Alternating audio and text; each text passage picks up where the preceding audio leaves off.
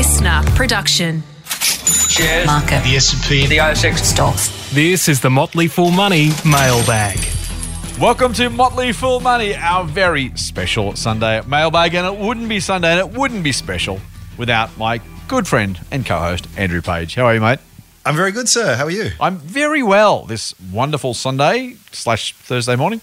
Mate, I'm exceptional. We just did the last podcast. I had a lot of fun with you. So I'm looking forward to another fun chat about some things that our listeners have sent in for us. Chat/rant? See how we go. I actually do wonder how many listeners we've got now after your rant on Friday. Possibly a smaller subset of people than we used to have, but that's okay.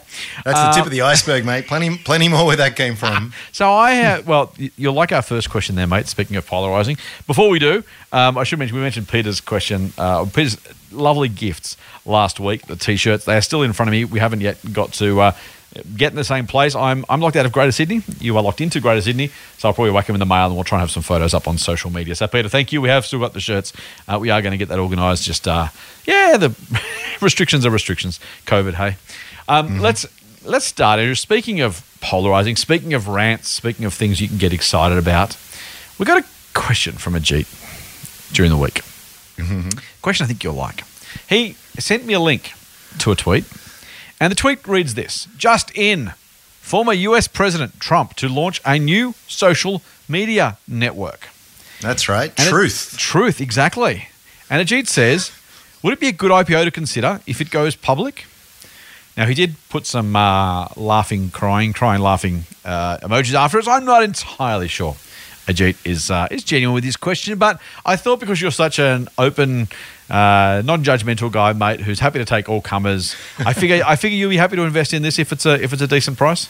Oh God, no! Didn't it within like moments of launching get hacked? Didn't his own account get hacked? Apparently, and it's just sort of. And just the name of it, right? Like if you could think of a worse possible name, like a less apt name than Truth, then what a joke. I would not invest in it. I would not invest in it. I need a sound effect with a fishing rod spooling out and hooking your fish, hook, line, and sinker. I thought you might respond to that one, mate. I will show you your sentiment. I'm not sure I'm gonna make a prediction. I don't do predictions, Andrew. I'm gonna predict this never goes public. Yes. Let's start with that one. Although strange things have happened. There was so this is the funny thing about online businesses, right? And it's the globalized world means that you can have a reasonably successful business, or at least one that's, moderately successful, with a really small number of people these days. Oh, yeah. The whole idea such a great point. Yeah. There's 7 billion of us, I guess. How much? 3 billion probably get internet access, I guess. More than that. It's up. I think it's closer to 5. I want to say. Go. Yeah. I haven't counted, but you obviously have, which is good. Thank you. But they call it the minimum viable product and the what do they call the audience? Small viable audience, something. Anyway, the very idea that you actually don't need. It's entirely possible that if you can get enough people who think the same thing as you do, believe the same thing as you do, are interested in the same things you are. And it's like that. This is the great thing about. I have a bit of a love-hate relationship with social media, but one of the great things is you can find your tribe really easy. If you're a kid in the country in outback somewhere in Australia, doesn't matter which state, and you have a particular interest in art or sport or whatever your thing is, right? You can find people like you a click away. And that is such a cool thing. And then more to the point, it's not something like art and sport are pretty general. You can be the kind of person that is into antique dolls from Germany between 1930 and 1940, like something that's hyper niche. Yeah. And it'd be the kind of thing that only 1 in a million people are interested in. Yeah. But given the size of the 5 market, billion people, that's right, yeah. That actually means that you'll find thousands of like-minded people who are in exactly the same kind of... That's the opportunity now. All the big stuff's been done, but there's a lot of niche opportunities that are out there. Yeah. So, I mean, look, back to the question, right? Right. That's what I was thinking, it's a good point because although we can sort of laugh at it as what are we called in a West sipping, latte sipping, whatever's, you might think, but there's plenty of people that would resonate with. So I wouldn't dismiss it just because I don't like the man and what he stands for. There is probably enough of a market there. Even having said that, I would be still very loath if it was investable at this point in time, purely because it is. I do wonder if people who want to discuss a particular topic aren't finding enough traction and community on some of the more mainstream platforms. Yeah. I mean, Facebook is full of this kind of stuff. If you really want to go in that direction, so it's one. There's sort of personal reasons why I wouldn't, but also just economically. I get your point in terms of it being more niche, but I don't know if it's serving an unmet need that are out there. And there are other social platforms that very much sort of focus on what you might call fringe far right kind of ideologies anyway. So I think it was all about, as so often is the case with Trump, it's all about his ego more than any sound business sort of strategy that's there. So it's a hard pass. It's a hard pass, Ajit. I'm with you. What you can do is laugh/cry. It's something like that. Nice. Hey, a message from Troy, which is not so much a question but a comment. I'll throw it in anyway. Troy says, "Hi Scott, I'm a long-time listener, first-time messenger to Motley Fool Money Australia. Firstly, Ram was stuck on Malcolm Gladwell with his 10,000 hours comment. This came through from last week. Oh, yes, that's right. Secondly, coming from someone who has an MBA and has been in the accounting and finance industry for 12 years, working for larger corporates most of that time, it is good to see an informative group of people assisting others to think beyond the short term to the long term." Thank you, mate. He says, "I'm primarily a small cap investor. However, I have dabbled in a few larger caps which meet my criteria for investments. I like this. I haven't heard this specific analogy, Matt, but I like it. Companies are like sharks," says Troy. "They either move forward or they start dying. I've been involved with it. Good, isn't it? With a number of large companies, and can say stagnation doesn't depend on size or age. It depends on management. I've worked for two companies. This is over 100 years old, but only one of them was thinking beyond last month, let alone 10 years into the future. Your podcast actually convinced me to leverage your newsletters to use as a resource to help discover what great companies to invest in. So I'm unsure whether I like your podcast because it's purely informative or whether it's just confirmation bias on my end. Even your political talk tends to align with my beliefs, being a dyed-in-the-wool centrist and a pure swing voter. Sorry this is so long, however, I cannot give you feedback on iTunes as I have a bad history with iPhones. However, I will try and steal my wife's phone at some point to give you guys 5 stars. We are not in favour of theft. We are in favour of borrowing for a minute, using it a little bit and then giving it back. So just not theft.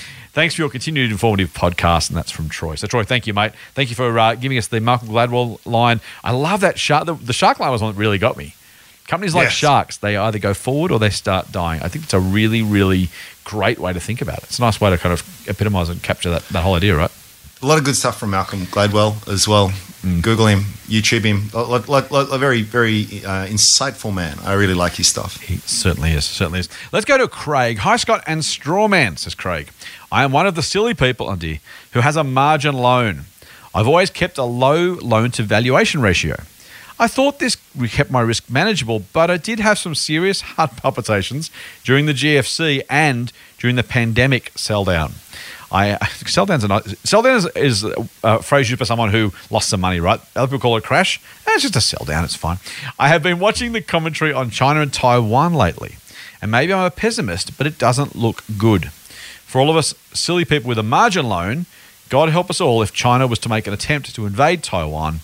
He said, here's this question, just an easy one. "Would the world stock market drop by more or less than 50%? Love the podcast, full on," and that's from Craig. There's a lot to talk about in that message from Craig.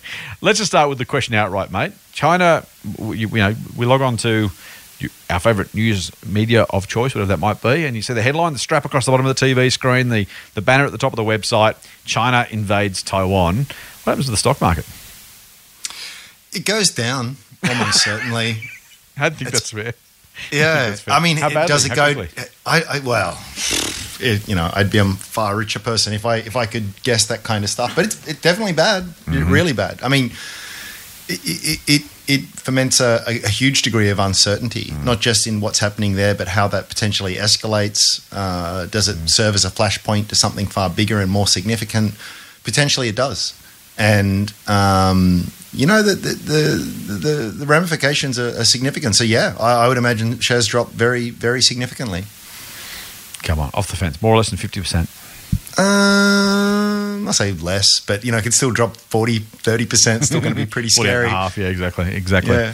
Well, the COVID crash was 34% or something. That was pretty scary. 38% in 38. a month and 4 days. There you go. That is a hell. Fastest crash in history, fastest recovery in history. Yeah, amazing. Isn't it amazing. incredible? So yeah, it's. I agree. I think it's something to worry about. This is the Premier of China has made no secrets of his intentions. There definitely seems. Okay. Say again. I was just categorize worrying for me. Is that something to worry about? Worry, keep you up at night. Worry, sell your stocks. Worry, do something differently with the way you invest. Worry about how your personal financial circumstances are set up. Worry about the kids. What worry does it give you? It gives me a worry as a global citizen and someone who doesn't like to see war and all the death and destruction that eventuates from that. But from an investor, I mean, this is always the unsatisfying answer. But sadly, the truth is that I don't do anything differently as an investor because, one, I can't predict if that will happen and what it will be like. But I can also at the same time say of the kinds of companies that I'm tending to be investing in and the timeframes that I am, I would like to think that although things will get pretty scary, that those companies will endure and ultimately prosper longer term. So you kind of land back to where you started, which as I acknowledge is a very unsatisfying answer. It's far cleverer to sort of say, well, what you do is you set up some advanced hedging strategy and you do this and rah, rah, rah, rah, rah, and you make a fortune, you avoid all the downside and you make a fortune on the other side as well. It just, if I could do it, I would. If I thought it was possible, I would. I'd at least try, but I don't think it is, so I don't. You wouldn't have a margin loan, would you? I do. I got a margin loan. Would you carry a balance? So, look, for me, there's it's not something I generally advocate, and I generally run my margin loan with next to zero balance. I kind of use it like my credit card. I've got a couple credit cards, but I don't think I've ever paid much in interest, if anything, and only because I've been forgetful to pay out when I was. But it's really handy because it just means that if I want to buy something, I don't have to necessarily sell other things or move things around. I just got a line of credit that I can use, and then I can sort of move things around at a time that's more convenient to me. So I find them really, really advantageous from that perspective. Having said that, I think the absolute right thing to do is because often with margin loans you have a maximum LVR, loan to value ratio on each particular stock. So often they'll lend you up to 70%, so you can buy $100,000 worth of stock with $30,000. But you don't have to. It's like a house. You could borrow $20,000 to borrow $100,000 worth of stock, and therefore have a much lower loan to value ratio, which means the shares, do the maths, have to fall substantially before you're in a situation where you're a forced seller. So I think there is a. Actually, can I just want to pick on that because it's a really important point. You mentioned having $30,000, borrowing 70, having a $100,000 portfolio. And that's so your $100,000 portfolio, you borrow 70%, which is $70,000. That's right on the edge of your loan to valuation. The second the shares drop, the bank comes at you for either some more money or to sell those shares. So you're not waiting. It's not like you're going to have to only put your hand in your pocket if they fall 50% in that circumstance, or 30% or 20%. As soon as you start to breach that LVR maximum, it's not like when in a house you borrow a certain level and then the bank really never going to call you the house in. I mean, they literally could call the mortgage in, by the way. They never will, they never do. It's not going to happen. So, if your house was dropped 10% after you took out a loan, as long as they'd already settled the loan, they're giving you the money, they're not going to come at you for the cash. On the share market, that LVR is a moving target the entire time. And if shares fall and you breach that, they will come to you literally same day, next day, give us the cash or we'll sell you shares. I used to work in margin lending. One of my first jobs was to make the phone calls. And it was not a fun job. Bloody hell. Hi, Mr. So-and-so. It was always a Mr. The fairer sex is more sensible more often. And he'd say, yeah, we're going to sell all your shares. And they would, it was not a phone call people like to receive, and they would let you know it. But that's how it worked. And it sounds really brutally harsh, but in fact, every situation I can remember, it was usually a couple of characteristics of the client you were calling. One, they had leveraged themselves up to the hilt. Yeah. And two, they didn't have any cash on the sidelines to meet any unexpected margin calls. So they had literally no choice. Yeah. And so you kind of, it's just like, it was never a pleasant phone call, but at the same time, it was like, oh, dude, what are you doing? Like what do you want us to do? Yeah. You have structured yourself in a very fragile way. the slightest perturbation is going to potentially wipe you out. It's kind of like, you've got no one to blame but yourself, unfortunately. So it sounds pretty brutal, but that is. So it's again, it's like with a credit card. I mean, I think every listener here would probably have a credit card. Doesn't mean that everyone is carrying this mountain of credit card debt and this huge debt spiral and is being really silly. It's because most of us use them very, very sensibly because they're very convenient. Yeah. And there's an argument. So again, subtlety and nuance, as I like to say, context, all of that kind of stuff matters.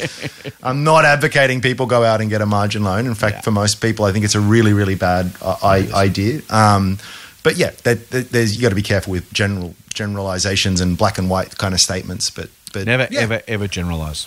Never ever. Exactly. Yeah.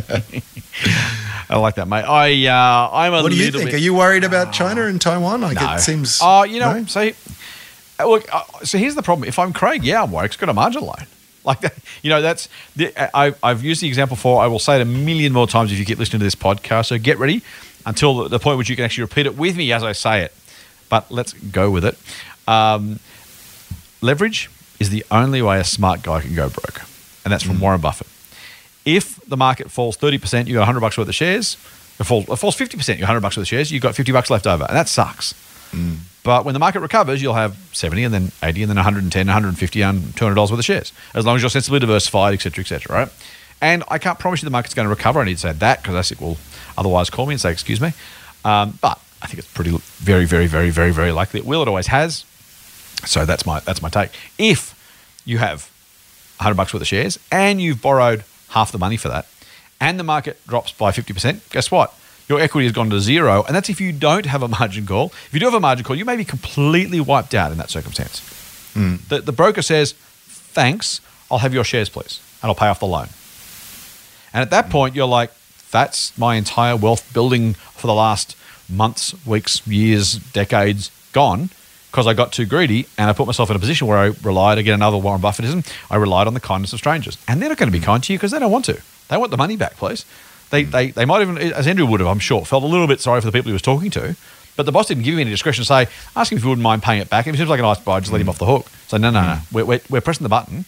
Your portfolio is substantially or entirely gone to meet the debt. So am I worried about China? No, I'm not at all. I'll mention Warren Buffett for a third time in a minute and a half. He started investing in 1941 or something. I think. Must have been 11, 41 or bit.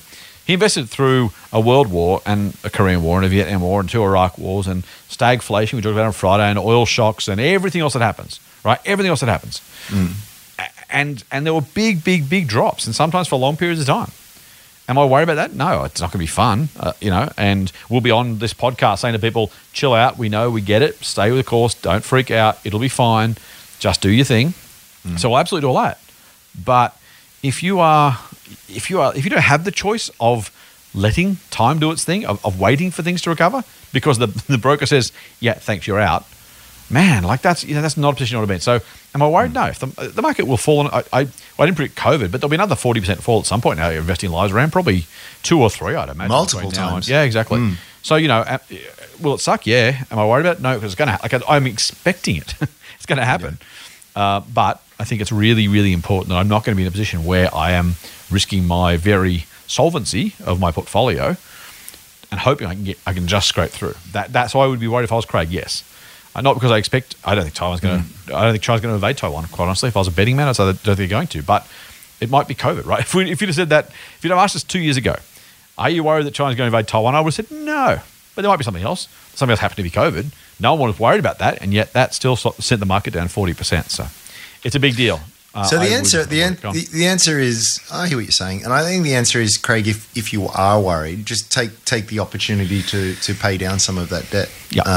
That will, you don't have to take it to zero, but you can reduce it, and the further you reduce it, the further that fall has to be before you're in that scenario. So that's and that will be absolutely the wrong thing to do if the market continues to fly upwards, because you'll regret that decision, but at least you'll probably sleep a lot sounder at night. Yeah, that makes sense. Perfect sense. All right, mate. Let's move on. I think it's a good summary. Patrick, hi Scott and Andrew. Still loving the podcast. Thank you, mate. Even though I keep making some silly mistakes with investing, we all do, your principles help realign my thinking to long-term investing and analysing businesses thoroughly. Excellent. I have a question, he says, about Sequoia. Typically, I steer away from managed funds, for good reason in brackets, but like Berkshire and Soul Patts, which you like, Sequoia has a wonderful long-term track record and very sound investing philosophy, at least based on my layman's analysis, says Patrick. Appreciate your thoughts on this very large, established and well-known company. Thanks, Patrick. Now, Patrick spoils a really great question with 8 words you really should take back. He says, P.S. I love Andrew's rants because he is right. Now, I didn't know you had an Uncle Patrick, Andrew. I didn't know that. Thank you, Uncle Patrick, for writing in. I didn't realise you had an Uncle Patrick, but he for some reason seems to think you are right. I don't know why. I don't know what's got into him, but obviously there's something going on there, and yeah, it is. That's the thing. Thank you very much. He's right, of course. So. Go on. What do you know about Sequoia, mate? Yeah, very big. What had been around 50 odd years or so. Very long and attractive track record. Very early investors in Apple, Google, Instagram, Zoom, PayPal.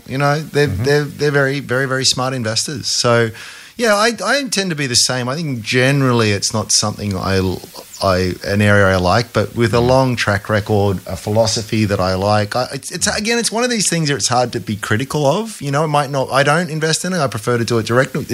Personally, it's what I prefer. But if someone was to sort of say, "Hey, listen, I'm trying to build my long-term wealth, and a component of that is through Sequoia," the last person who's going to criticize. Again, perfect is often the enemy of good when it comes to investing. And the question isn't whether you were the person who got the best possible investment returns over a period of time, but if you've done well, I even tend to think even if you underperform the market. Let's say someone goes about a particular strategy and over the next 30 years averages 8%, and they probably could have got 10% per year just by doing something more simple and straightforward in each year.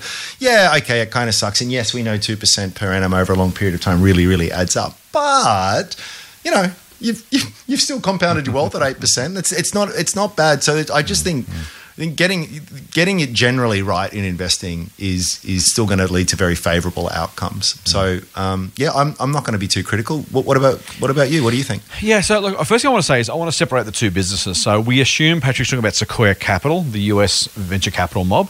There is a company in Australia called Sequoia Financial Group Limited. Oh, it is not the same business. I'm reasonably sure Patrick's not talking about the Australian business. He mentions Berkshire and Soul Patts. Sequoia's financial planning, kind of financial management kind of business. So we're going to assume you're not talking about that one. But what I wanted to mention is it's really, really important that we mention the name Sequoia. People don't jump on a CommSec and go, "Oh, cool, I like Sequoia. I'll buy shares in Sequoia Financial Group," which, by the way, might be a great idea.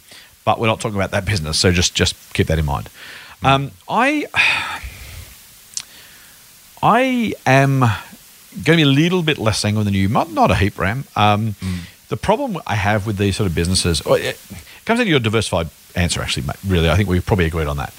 The challenge I got with Sequoia is not Berkshire and it's not Soul Patts, right? Sequoia is a venture capital firm that has invested in apparently 1,000 different startups since 1972 or whatever it is. So it's not a Soul Patts, buy large chunks, value management, manage for cash, reinvest the capital, build wealth. It's not Berkshire, which is buy wholly owned businesses, use insurance float to fund it. Sequoia is effectively a fund manager, a VC fund, a venture capital fund, funding startups. And by the way, that's been spectacularly successful because of the stuff we talked about on Friday, actually, mate. The internet writ large. I don't know how much of the list you ran through, but I wasn't paying attention. But this is Wikipedia, right? Apple, Google, Oracle, Nvidia, GitHub, PayPal, LinkedIn, Stripe, YouTube, Instagram, Yahoo, Cisco, Klarna, WhatsApp, and Zoom, among others. And I think that's the first thing I will say is when you do 1,000 of them, you're going to have a smattering of the ones we know now. So it's a bit like your mention the other day about opening up how many 20 Twitter accounts and waiting for something to win, right? If you buy all the startups, you say, if I'd bought every company on the ASX 4 years ago, I'd say, well, no, I had shares in Afterpay and Zip and Fortescue and look how smart I am. Again, speaking of your, underhanded Twitter strategy, that's probably what we should do. The Motley Fool should probably have this service where we recommend every small company there is, And then our marketing, we could say, we recommended these companies when they were small. It's like, well, you recommended everything. So, and by the way, I'm not saying at all that Sequoia is doing anything inappropriate at all. It'll be really, really clear there. What I am saying is you've done 1,000 of them in 50 years. I've just listed 10. So it's 1% of their investments that have done really well. And so, you'd expect there to be a large number of companies because by definition, that's what they do. Yes, but I'll add something to that. So you're Please. right to say that what matters is the average. Yes. What matters is the overall. But what's interesting about the approach that a lot of these guys take and venture capitalists tend to take is they actually go in fully expecting a very low strike rate. Yes. That numerically, the majority of the investments they make are not going to work out well. Mm-hmm. But mathematically, they can only go say it so it rolls off the tongue so easily, doesn't it? They can only go to zero, which would be very bad, of course, and many of them do. But the ones that do well can do more than double. In fact, like the companies that you mentioned, then they're up many fold. So you get to a situation where you only get 5-10% of them right, but boy, do they go right. And boy, that doesn't mean that you get a squillion% return overall. All the others sort of drag it down, but you still end up in a very, very attractive place. So I think if you're going in with that expectation, that mindset, it's actually not a terrible approach. And it's not. I don't take that exact approach with small cap investing, but I look at my portfolio today, and you could say to me, some of these are going to go really bad. Probably. Yeah. But no, it's not as if you could go, aha, I knew that, these are all, like, I'm not that silly to think that 100% of them are going to work out. Right. God, I'd be happy if 4 of them worked out of every 10. But the potential for them to work out could really work out. That's okay with me, and I think it's just a point worth making. No, you're both right. And I wasn't trying to denigrate Sequoia at all. They've done a spectacular job over time. It was more just making the point that when you have a list like that, they must be good then. So statistically, probably you'd expect they would. So the reason I was half stepping back from agreeing as strongly as you agreeing strongly with you on Sequoia is it's hard for me to work out what the future looks like relative to the past in terms of VCs, right? The VC industry, as industry in air quotes, didn't really exist pre-1970, right? But to the extent it did, there weren't these kind of, groundbreaking tech companies that were creating massive amounts of value overnight really quickly. And so they rode a wave that, frankly, if Sequoia was founded in 1910, it wouldn't be a VC firm. And the numbers wouldn't necessarily be as good. Now, the point I'm making, or the point I'm trying to draw is the next 50 years may be exactly the same as this, or they might be really different. There might be more companies available or fewer. They might be more richly valued or less. I think a large part of what's been successful over the last, pre-2010, I'm going to say, mate, that 10 years between .com crash and 2010, there kind of wasn't a lot of stuff that was listed at high multiples. It was listed at low multiples, or the private backers sold it at low prices because there wasn't much of a market for this stuff. I guess I'm just wondering whether VC firms will have the opportunity to buy things as cheaply and sell them as expensively as they have in the past. So this is why because it's a really specific strategy, and again, it's not about Sequoia, it could be about anyone else in the VC space. I'm just not entirely sure what the future is going to look like. So do I think investing money in a VC tech fund is going to do well in the future? I don't know. I really don't know. I do think there's going to be a lot of tech companies created. I think there's a lot of tech value created. I'm not sure who's going to pick up the value, whether it's the owners, the VC firms, or the public markets, or all three. I just don't know. I really have no idea. And it's why I'd be a little bit less, I'd be a little bit more hesitant, put it this way, to go down the Sequoia route with as much confidence as someone like Soul Patts or Berkshire, just because those other businesses are more reliably extrapolated, I think you'd expect Soul Patts does what it does for the next 50 years. Berkshire, even after Buffett's gone, does the same thing it's done for the next 50 years. Sequoia probably does the same things, but is it as successful? Is the opportunity there? I just don't know. I really, really don't know. So I'm gonna take but to your point, if it's 5% of a portfolio in US tech startups, maybe I think that makes some sense. Yeah. I mean, you're right. The future doesn't guarantee that. I mean, the past doesn't guarantee the future, but there is something to be said for track records, very, very long term. Like a lot of dumb things can look smart in the short and even medium term, but when you have sort of multi-decade experience, I mean, again, no guarantee, absolutely not. Yep. I mean, Berkshire could be a terrible investment from here, for all I know, but it's not guaranteed. But it is noteworthy, and it is a factor that it's like if you're going to bet on the Melbourne Cup, which is coming up, right? Like if there's a horse in there that's just won every single one of its races versus one that has always come last, does that mean that the one that's come last? No, it doesn't. But I mean, you statistically, there is form that is there, and that is something to pay attention to, particularly when you've gone through various different cycles and waves of innovation and disruption. I mean, it's very. I'm not going to be critical of them. They've got form. Yeah. That's why I wouldn't bet against it. I just wouldn't necessarily rush into it. The same way you could. I think when we talk about Soul Patts and Berkshire, there's an expectation of permanence that I don't know applies to other businesses that are less broad or general in their approach. Is that fair? I think they're the really well-known ones, but there's a lot of particularly in the boutique space. There's a lot of people out there with decades of experience that have just really they don't have perhaps they don't have the same marketing departments, or they're just not in the zeitgeist as much. But they are the exception. Absolutely, they are the exception. But they're there, and it's worth paying attention to. Motley Fool Money. For more, subscribe to the free newsletter at fool.com.au/listener. Here's one from a Twitter account called Giddy Up Gaza, which I like. And he just says, hey, mate, where can I get a copy of the S&P 500 Vanguard 30-year chart with the major global events marked on it? I've tried Googling, he says, but no joy. Thanks for your help. Love the show and the services. Thank you. And that's from Giddy Up Gaza. Gaza, this one, you search, just Google Vanguard Index chart. Now, I could have replied directly to Gaza because it was a pretty straight-up question, but I wanted to give Vanguard a plug again because I like to do that. You will be a better investor for digesting the index chart, I promise you. I can promise you very little else. I'm not allowed to promise you most things, and I wouldn't promise you most things. If you can properly really get your head around that Vanguard chart, it will change your investing life for the better. So I'm answering Gaz's question live on the podcast. Go to Google, type in Vanguard Index Chart, and follow the links to it. There's an interactive version. Just download the PDF version because it's a one page. You can print it out. I'm doing it right now. Good man. It's just there, isn't it? Just going to test you out there. There you go. go. Out of me. Is that right? First non-sponsored link. Yep. There you go. So there you go. So go to the first non-sponsored link, probably the Vanguard Index chart. Now, just so you know, mate, it's actually an Australian-produced thing. So maybe because you've searched for S&P 500 Vanguard 30-year chart, it might have thrown you out. Just literally search the term Vanguard Index chart. You'll get one from the Australian business. They do have US shares marked on it, so you actually do get the S&P 500. I think that's the S&P they track. I'm sure it is.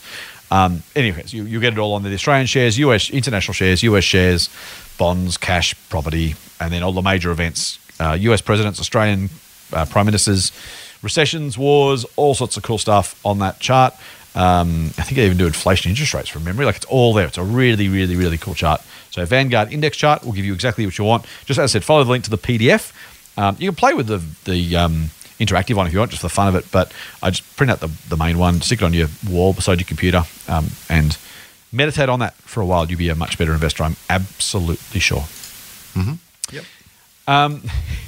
This is a great question from Nick, mate. One I think you'll really associate with. G'day, Scott. Okay. A question for the potty. He says, is that what the cool kids call it? I would not know, Nick. I've never been one of the cool kids. I'm not about to start now. Let's assume they do. A question for the potty. You say that like it's your choice to be cool or not. That's right. I could be cool if I wanted to. I just choose not to because I'm one of them. Yeah. Right. I'm better than that. And also, I've got no chance. Yeah, it's the old Groucho Marx not wanting to be a member of any club that would let him in. I'm on the reverse, right? I want to be a member of the club. They won't let me in. A question for the potty, if you'd be so kind, from Nick. Without fail, my best performing stocks are the ones you almost never hear about. Hey, me too. There you go. They're rarely in the news. I never hear anyone talking about them. In fact, most people have never heard of the businesses. And there's no forums full of garbage posts about them. That's probably a site you're talking about. We won't mention it, Nick. On the flip side, a couple of underperformers are in the media almost daily. And the forums are full of all sorts of nonsensical posts from lunatics. Again, no names, no pack drill. I guess my question is there a genuine investing lesson to take from this? Are the most talked about stocks generally the ones to avoid? Would love to know if there's any stats that back this up. Cheers, Nick. Give you first go at this one, mate. I don't know if there are any stats. No, I'm pretty sure they're not.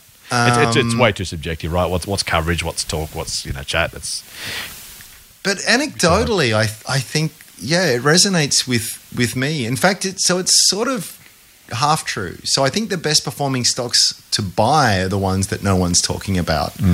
But they're really great to hold once everyone starts to figure them out. It's sort of like you hold this obscure, what was it? You hold this obscure little payments company called Touch Corp. What the hell are they? That's right. Oh, it turns out that's the seed of Afterpay, and then everyone's talking about it. So the great thing about stocks that aren't followed is that they don't have the hype around them. So the business is the business. Yeah. But you just don't have very high multiples, so they tend to be pretty cheap just because they're unfollowed. There's not a lot of sort of hot money sort of in it, and therefore you get an opportunity to buy. Now the hard part is that it can take a long time before the market comes around to your way of thinking, or it could just be that your thinking is completely wrong. Which goes both ways. And that can take a long time. Yeah. I mean, some of the best ones I've had years before the market really sort of started to pay attention and the thesis started to sort of play out. And then I made some mistakes of selling too early, and because I would look at it and go, wow, I liked it at 5 cents. Now it's 25 cents. It seems a bit silly. Yeah. And then it goes to 90 cents in the case of Pointera, and you think, oh. So I've often said this, you can really overthink valuation for very, very fast-growing, high-quality kind of stocks. But yeah, I think that is very rich pickings in that. And what eventually happens, if you play this out long enough, is that you get a lot of big money forced into buying it, because as they get larger, they start getting included in some of the indices, which means a lot of the index tracking funds are forced to buy them. Yeah. And they also come into the mandates. A lot of fund managers who mandates may say we're only allowed to invest in the top 300 companies. So this company that they might like and know but just can't invest in because it's outside of their mandate, also all of a sudden becomes fair play. And so you start getting that kind of effect as well. That is a thing of beauty. So yeah, Go where what do they say? Go to where the fish are. Go where no one else is fishing. You'll do better than where there's 1,000 other people with their lines in the drink. I think you've got good opportunity there. Just understand that you can look dumb for a long time, and it can be a very it can be a very scary ride, because things can move around a lot. But I love the small cap space. I think it's.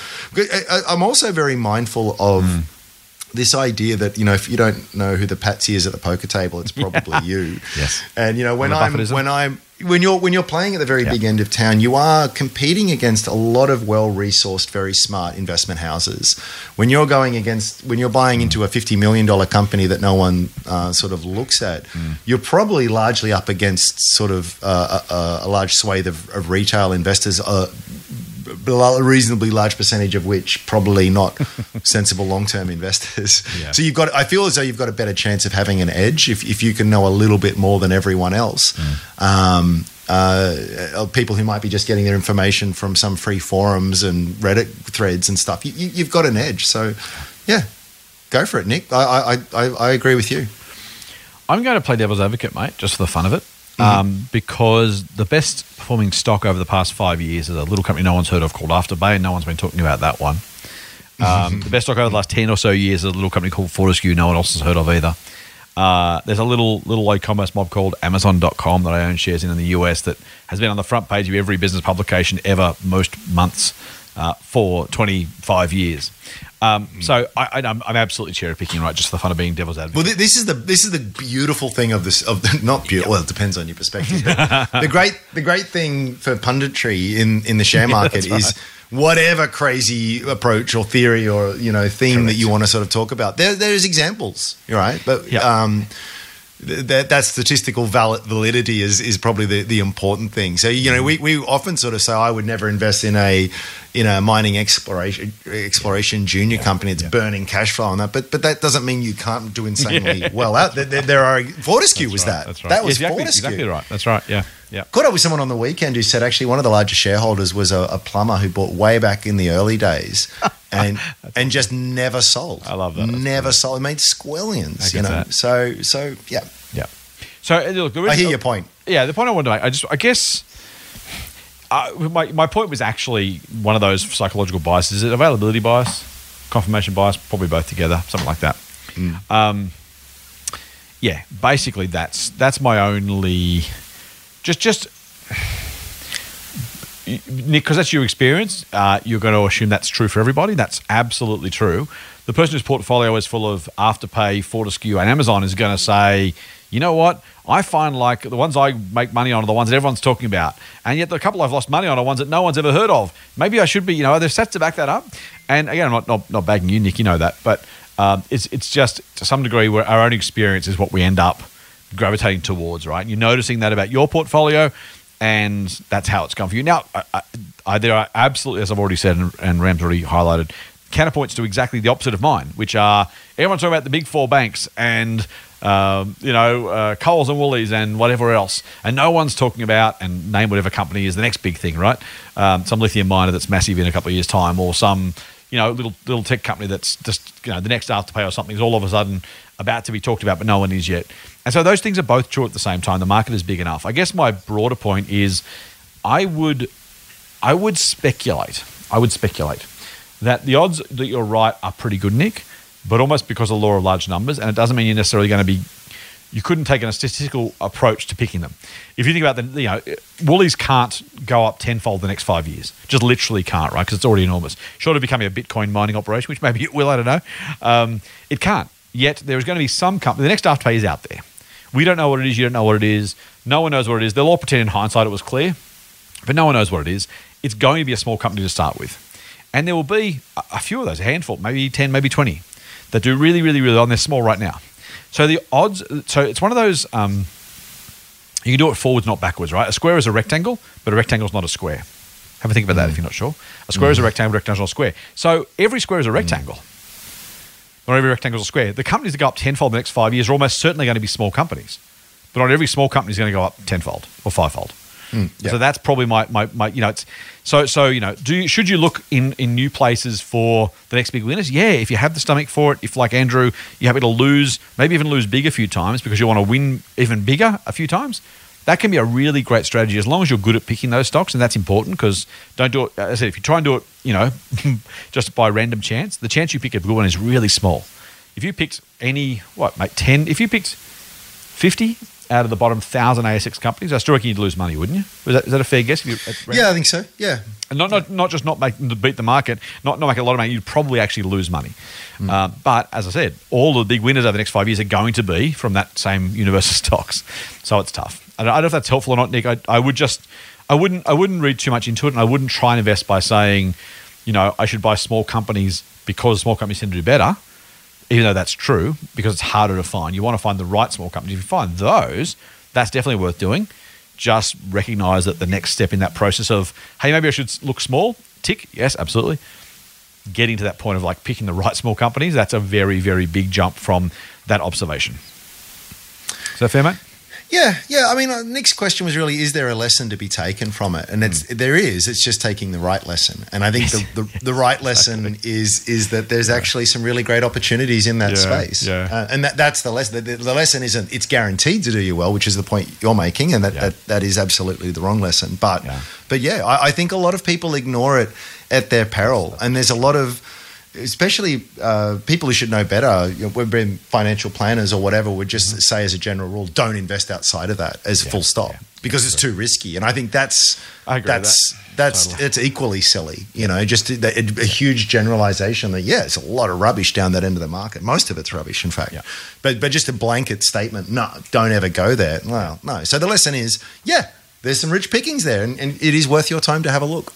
And I don't know for sure, Matt, but I would speculate that more money was lost over the last 6 months in the fall in the BHP share price than in the bottom 1,000 companies if they all went to zero.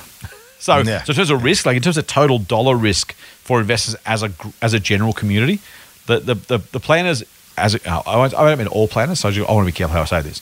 But if you'd had a group of planners who all said, hey, buy BHP because it's not risky, don't buy those small things because they're risky, that there's a very, very good chance that those planners, the hypothetical group of planners' clients, would have lost more dollars than if they'd all gone and bought some small caps and they'd gone to zero. So, it's one of those. You've got to be a little bit careful. Even percentages are misleading in terms of total dollar value and contribution to the market. And our BHP might come back, and it's a silly example, but it's just worth, that's where Ram says, small is risky. Sometimes, but in dollar terms, it was more risky to hold BHP over the last 6 months for what it's worth. So there is that. Yeah. Matt is reaching out Ram. And I reckon as someone who is the founder, chief ideation officer, which gives me the title. Ideation officer, love the head of HR, the innovation guru at strawman.com. Matt says, hi, Super Scott and amazing Andrew. Thank you, mate. Question for the podcast. How do I get a company that I'm part owner of to listen to my suggestion? I'm a Jumbo Interactive shareholder. He says in brackets, an occasional user or loser of their Oz Lotto site. Tick for me as well. Yeah, same for me, actually. I have an awesome suggestion for the company that maybe can make them more money. But they didn't take my suggestion seriously when I emailed them through customer support.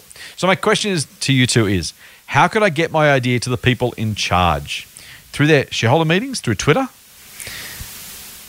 He shares his idea, mate. I'll start. Well, I won't share the idea yet. We'll go to the idea in a second. Hold your horses, Phil. We'll share that in a minute. How do you do that, mate? You've got a great idea. You're like, you know what? I own shares in this company. I think it's great.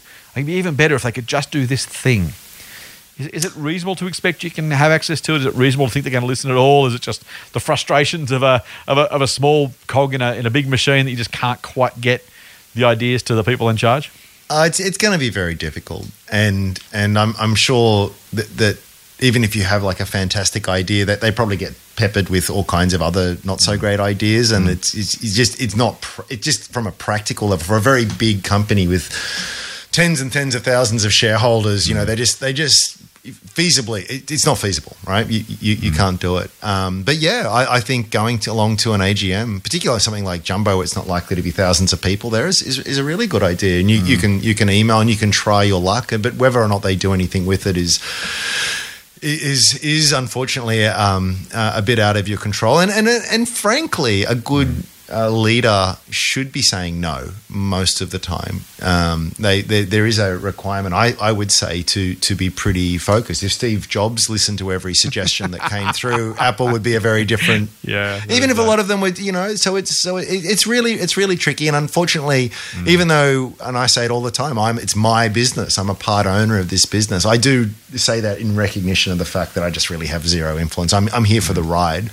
And the only thing I can really do is vote with my wallet. And if they do things I don't like, is just to leave, unfortunately. Yeah, makes sense. But you can try, and I commend you for trying. I think it shows a real engagement as a part owner of the business. And you know, they will take you more seriously the bigger the shareholder you are. There is that. You know, if you're a fund manager, they'd be listening, wouldn't they? Oh, they would, absolutely. Well, at least they pretend to, maybe. Maybe they just. We'll go and investigate that. I'll get someone on it. It's like, you know, never going to talk about it again. Oh, you just be an activist investor and own a substantial. Get a director on the board, and you know. Yeah. So, but short of that, unfortunately, no. But I just love the idea. It just shows a real engagement, and you know, you're thinking about the business. You've got ideas, and it's great. And like. A good CEO, if they've got the time, and it depends on the size of the company and the rest of it, will at least they sort of acknowledge the idea and perhaps sort of say, well, I hear what you're saying, but no, this is why we're not going to do it. But don't expect it. It's going to be pretty rare. I agree, unfortunately. I know, Matt, you've got a great... In fact, Matt, what do you think of Matt's idea? I think this is great. I think it's brilliant. Yeah. Also, if you want to comment on my idea, well, whether my idea is good or not, here it is. They should add the function to gift lotto tickets to someone, like for a birthday or some other occasion. Yeah, I like it. I've been given lotto tickets multiple times through my life. Literally printed out. Like a scratchy card. Or... Yeah, Oh, or even just an auto pick, you know, Monday, Wednesday lotto, just in a birthday card. Yeah. $10, $15, whatever they cost, as a bit of a... I reckon that's great. If you buy online, jump online, you grab a Bunnings gift voucher for Uncle Sam, or you do a Westfield gift voucher for Aunt Mary. It just would make sense, right? To be able to jump on Oz Lotto and buy a ticket and email it to, you know, Andrew Page or Scott Phillips. I'll give you my email address later. And it just makes sense, right? I wonder if there's a legal thing there. Probably not. I'm thinking out loud. But and maybe it's one of those things that's sort of like, it's a great idea, but does it move the dial on our profitability? So it's sort of like we could do it, we should do it perhaps, but does it drive shareholder? I don't know. I'm sort of speculating here. Yeah, it's idea or whatever, and yeah. By the way, I would never give anyone a lotto ticket because I just couldn't live with myself if it was the one that won. If you gave it away. I should, in I like theory, be really joyful that I gave someone such a wonderful gift. But, it'd be like, of all the tickets I've bought in years, the one that I buy to give away is the one that wins. That is brilliant, mate. I like it a lot. That's great. That's great. Hey, I think it's a spectacular idea. I think it's legal. Maybe it might be a legal issue. I guess. I don't know. Probably if not. you sell someone who's overrated in a lotto ticket, they put it in someone else's card. You can't know. Maybe you're obliged to work out who it's being sent to, and the person that gets the ticket must be overrated or something. I don't know. Anyway, there you go, mate. Hopefully we help, mate. We love your idea. Maybe if the good people at Jumbo are listening, they can let us know. You can hit us up on Twitter or email or something else and let us know. Interesting company, though. Interesting company.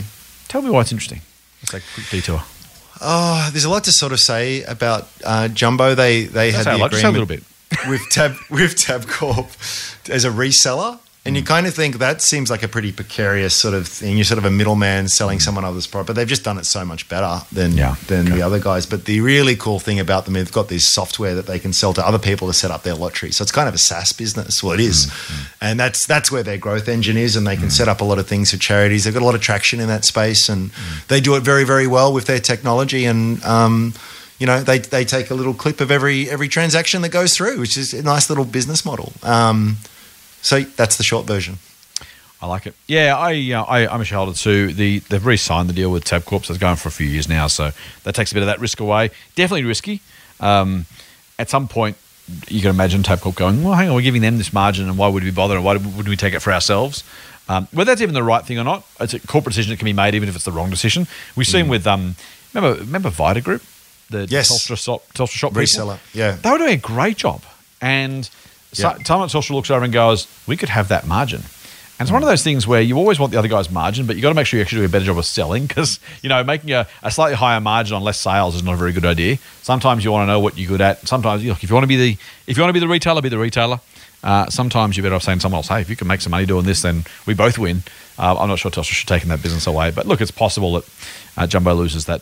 Well, it can genuinely be win-win as well, because when you operate through a reseller network, I mean, you don't have yes, you get a smaller gross margin than you otherwise would, but you also have much less costs than you otherwise. If someone else is running all of that, and you're still benefiting from every sale that gets made, but without all of that burden. If someone is doing an extremely good job at it, look at car dealerships, right? So,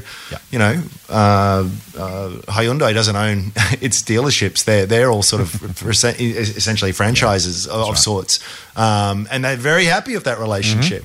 Look at Coca-Cola; it doesn't produce the stuff. That's right. It just sells you the syrup totally and right. the brand, right? That's a great one, because Coke could have said, no, we want to get rid of Coca-Cola bottlers, we'll do it all ourselves. I'm like, well, hang on, it makes more sense for us just to do the syrup and the brand and super capital light, let someone else worry about the rest of the stuff. Yeah. And they both win if they do it well. Yeah. Very nice. Anyway. Move on. Hey, this one's from Philip. Hi, Scott and Andrew. I'm a long-time listener, and I thank you both for your contribution to the world of investing. Thank you, mate. I've made many of my decisions based on your knowledge and experience. I have a question for the mailbag, he says.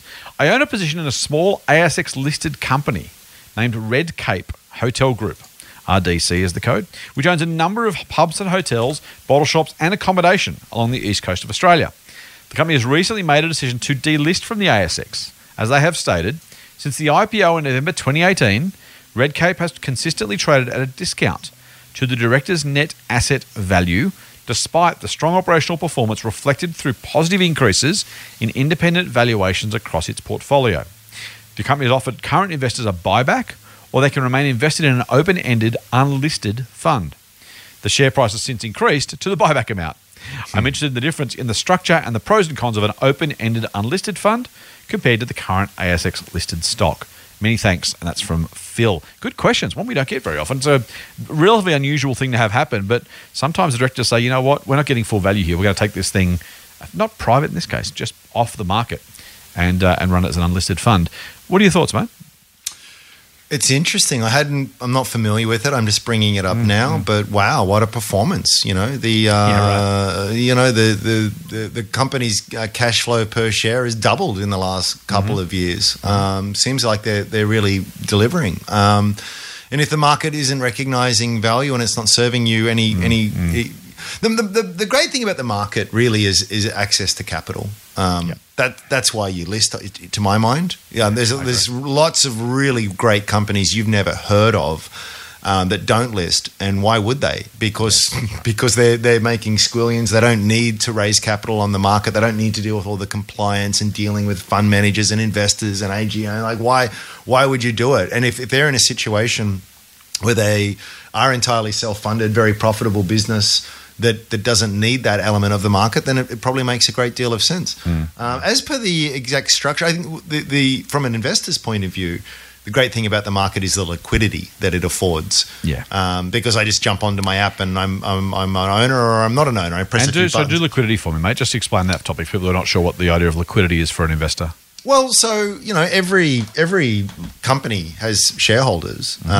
Strawman's got shareholders. We've got shares, but it's really hard to buy and sell shares because you've got to convince someone else to sell it, or if someone wants desperate to get rid of them, they've got to find someone else to buy it. It's a very long, difficult process to sort of go through. So that when you say liquidity, it being illiquid means it might have a notional value, but to actually transact and to find a counterparty to that trade can be very difficult. So liquidity in this case is the ease of which you can buy or sell your shares at reasonably easily, reasonably quickly. Right? Yeah. If you want to sell your house, it's going to take you 6 weeks, another month and a half to settle. Maybe there's a buyer, maybe there's not. But BHP has got buyers and sellers for its shares all day, every day, Monday to Friday, 10 till 4. So it's liquid because you can sell your interests right now and have the money in a couple of days' time. Yep, super liquid, and that's a great thing for investors. What about you? Wax lyrical, if you could, for me on the actual structure there. Open-ended, off-market fund. Yeah. I'll put my hand up. I'm not overly familiar with that structure. Open-ended means that new money can come in to it. Also means there's no end date where it's going to be wrapped up. So open-ended means it's effectively perpetual. It goes for as long as the shareholders want it or the fund holders want it to remain in business. Right. It also means that if I want to buy in, I can do so without someone having to sell shares. They'll just issue more shares, right? Depends how they run it. They may allow that. Depends how they operate it. So in theory, yes. Okay. But it depends on how they execute that particular dynamic. So some will make it available regularly all the time. Others will raise capital semi-regularly at certain periods, or may choose not to at all. This is part of the challenge with it being unlisted is your access, as you've already said, to capital, buying or selling, is less obvious and less easy because, you and I grab the ASX list. We're not looking for unlisted funds to invest in. So the chance that you and I will come across something like this is much less. And if you're holding, you want to get out, again, you want to sell to someone who's looking to buy in. So it is a bit harder that way. You don't see it much, though, do you? Delisting. You see delistings all the time because the companies go broke, but not a company that's doing well. I'm not familiar with. I can't think of another example, actually. I'm sure it's happened. Yeah, it has happened. Well, probably once every couple of years you see one, so it's really rare. It does happen. It's hard because I don't know Redcape well enough to have a view, and this is why it's a really difficult conversation to have a little bit about Redcape because it in some cases, let me stress really, really clearly, I'm not saying this is Redcape at all, but in some cases, the idea of taking a company off the market is used by controlling shareholders as a way to mop up more of the company because they expect others will want to sell out. And so they get to effectively take ownership of more of the business off market by effectively kind of saying, well, it's going to go off market. You'll have to sell your shares if you don't want that. And so the company buys them back. That increases the value of the company and the remaining shareholders because remember, a buyback is all about the remaining shareholders because you're increasing their ownership stake of what they hope is a good business. And that's not unreasonable. It's not unfair. But if you're selling into a buyback, normally, sometimes it's different with things like capital returns and stuff, but the company's only buying back its shares because it thinks the shares are undervalued. So if you're selling into a buyback, you're effectively saying, hey, now, again, I don't know about Redcape, so I'm really not saying this is the case. Just some questions to ask, Phil. Pros and cons, look, I don't, unless the discount to net asset value was massive, I don't know that I'd want to be an unlisted fund for all the liquidity reasons you've mentioned, Ram. That may or may not have fewer obligations in terms of reporting. You may get less access to decision making, or you may not. And again, that's why this is really difficult. You've got to work out what the specific proposal is for Redcape. We haven't looked into it and probably wouldn't for the podcast because it's super, super specific. And by the time we go through specific detail of Redcape, it's probably going to bore the rest of our listeners. But I would. It would be unfair if a company was going to go private in this way, public company, but an unlisted public company. So I should say, to be clearer, if they're doing it to to wipe out or towel up the little guys, that would be horribly unfair, and they shouldn't do it. That being said, if I was owned shares or units in a company that was going to do it, I don't know that I'd want to stay for the journey unless there was obvious incremental value. If you see a really, really super bright future for Redcape, you're like, you know what? Yep, I'll deal with the downsides. There's no upside to being unlisted other than they'll save a little bit of listing fees. And maybe they may have a mechanism, to your point, around about buying and selling, where they're buying and selling at the net asset value rather than at whatever the share price is. So maybe it's even more rationally, efficiently priced in that sense.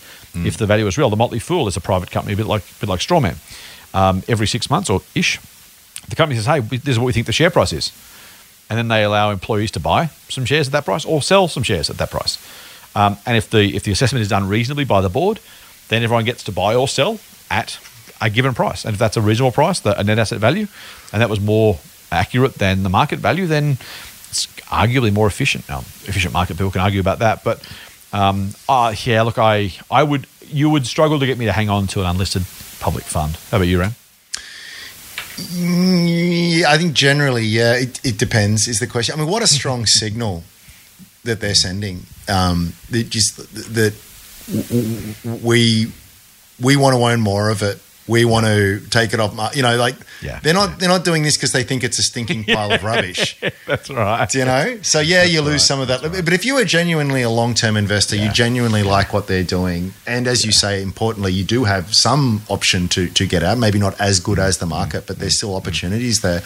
I don't know. I think I could be comfortable.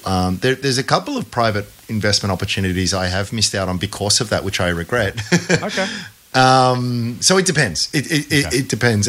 At face value, coming at this fresh, and 5 minutes ago, I'd never heard of this, but it certainly signals that the directors see better value by doing this, and they will buy a lot of people out, and therefore they will hold a greater percent, and they're doing that presumably because they've got great optimism for the future. So that's right. Yeah, it's interesting, but just as we've said. Not to labour the point, just bear in mind there are some factors to be aware of. Yeah, I really think you just want to make sure that it's you want to be unlisted for all of the lack of liquidity stuff there. And if the buyback price is reasonable, by the way, and closest to the net asset value, then it's hard, right? It's endowment effect stuff as well. Like, if I let this go and like you said, I regret the ones I missed because if I invested there in X, Y, Z. On the flip side, same is true on the public markets, and there's examples. Maybe you haven't had them, maybe you have, where not investing was actually great because it saved you from a whole lot of pain. Again, on or off market, the market's there for a reason, right? Like I just think investing's hard enough without having to have stuff in unlisted, potentially illiquid stuff. And again, I'm not talking about Redcape at all specifically. It could be a great investment, and for all I know, this is going to be the best thing ever for investors who stay with it. So I'm not. There's none of my comment is directed at Redcape or your investment in Redcape at all. I literally just don't know. But it would take me a lot, mate. It'd take me a lot to go on this just for the hassle. It's just not worth the hassle. Even my Motley Fool shares, for what it's worth. I own them and I'm happy to own them, and they're great. But I'm like, well, I can only get money out every 6 months if I want to, and if I want the money, I've got to wait 6 months, and then maybe there's a buyer, maybe there's not. Maybe I like the price, maybe I don't. There are downsides, there are drawbacks to it, and that's a business that I know I work in. I'm employed by, and so there's those issues as well. Yep. We done? I think so. Very good. Fools, thank you for spending a bit of time with us on this Sunday afternoon. We hope you've enjoyed it. If you do have questions, we would love to hear them. Seriously, please send us an email. You can email us at info@fool.com.au. Jump on any or all of the socials. You can find us right across let's go with Facebook first this time. Facebook.com/ScottPhillipsMoney or Facebook.com/The Motley Fool Australia. Andrew is only on Twitter exclusively, thanks to his 7-figure deal with Jack Dorsey. On Twitter, he's at Sage_Simeon or at StrawmanInvest. On Twitter or Insta, you can get me at TMFScottP. The Motley Fool at The Motley Fool AU. We're on YouTube, The Motley Fool Australia, and The Good Oil with Scott Phillips, the podcast that I do, which is coming up, the brand new episode in 2 days. Subscribe now, listen to the last episode, and get ready for the next one because it's going to be well and truly worth listening to. I was going to say I'm sure. I know because I've already done the interview. there's a heads up. Make sure you listen. See you on Friday, mate. I'll be here. Beautiful. Thank you, Phils. Until then, full on. Cheers. The Motley Fool and people appearing in this program may have positions in the companies mentioned. General advice only. Please speak to your financial professional to understand how it may pertain to your situation. Subscribe to the free newsletter at fool.com.au/listener. The Motley Fool operates under Financial Services Licence 400691. Listener.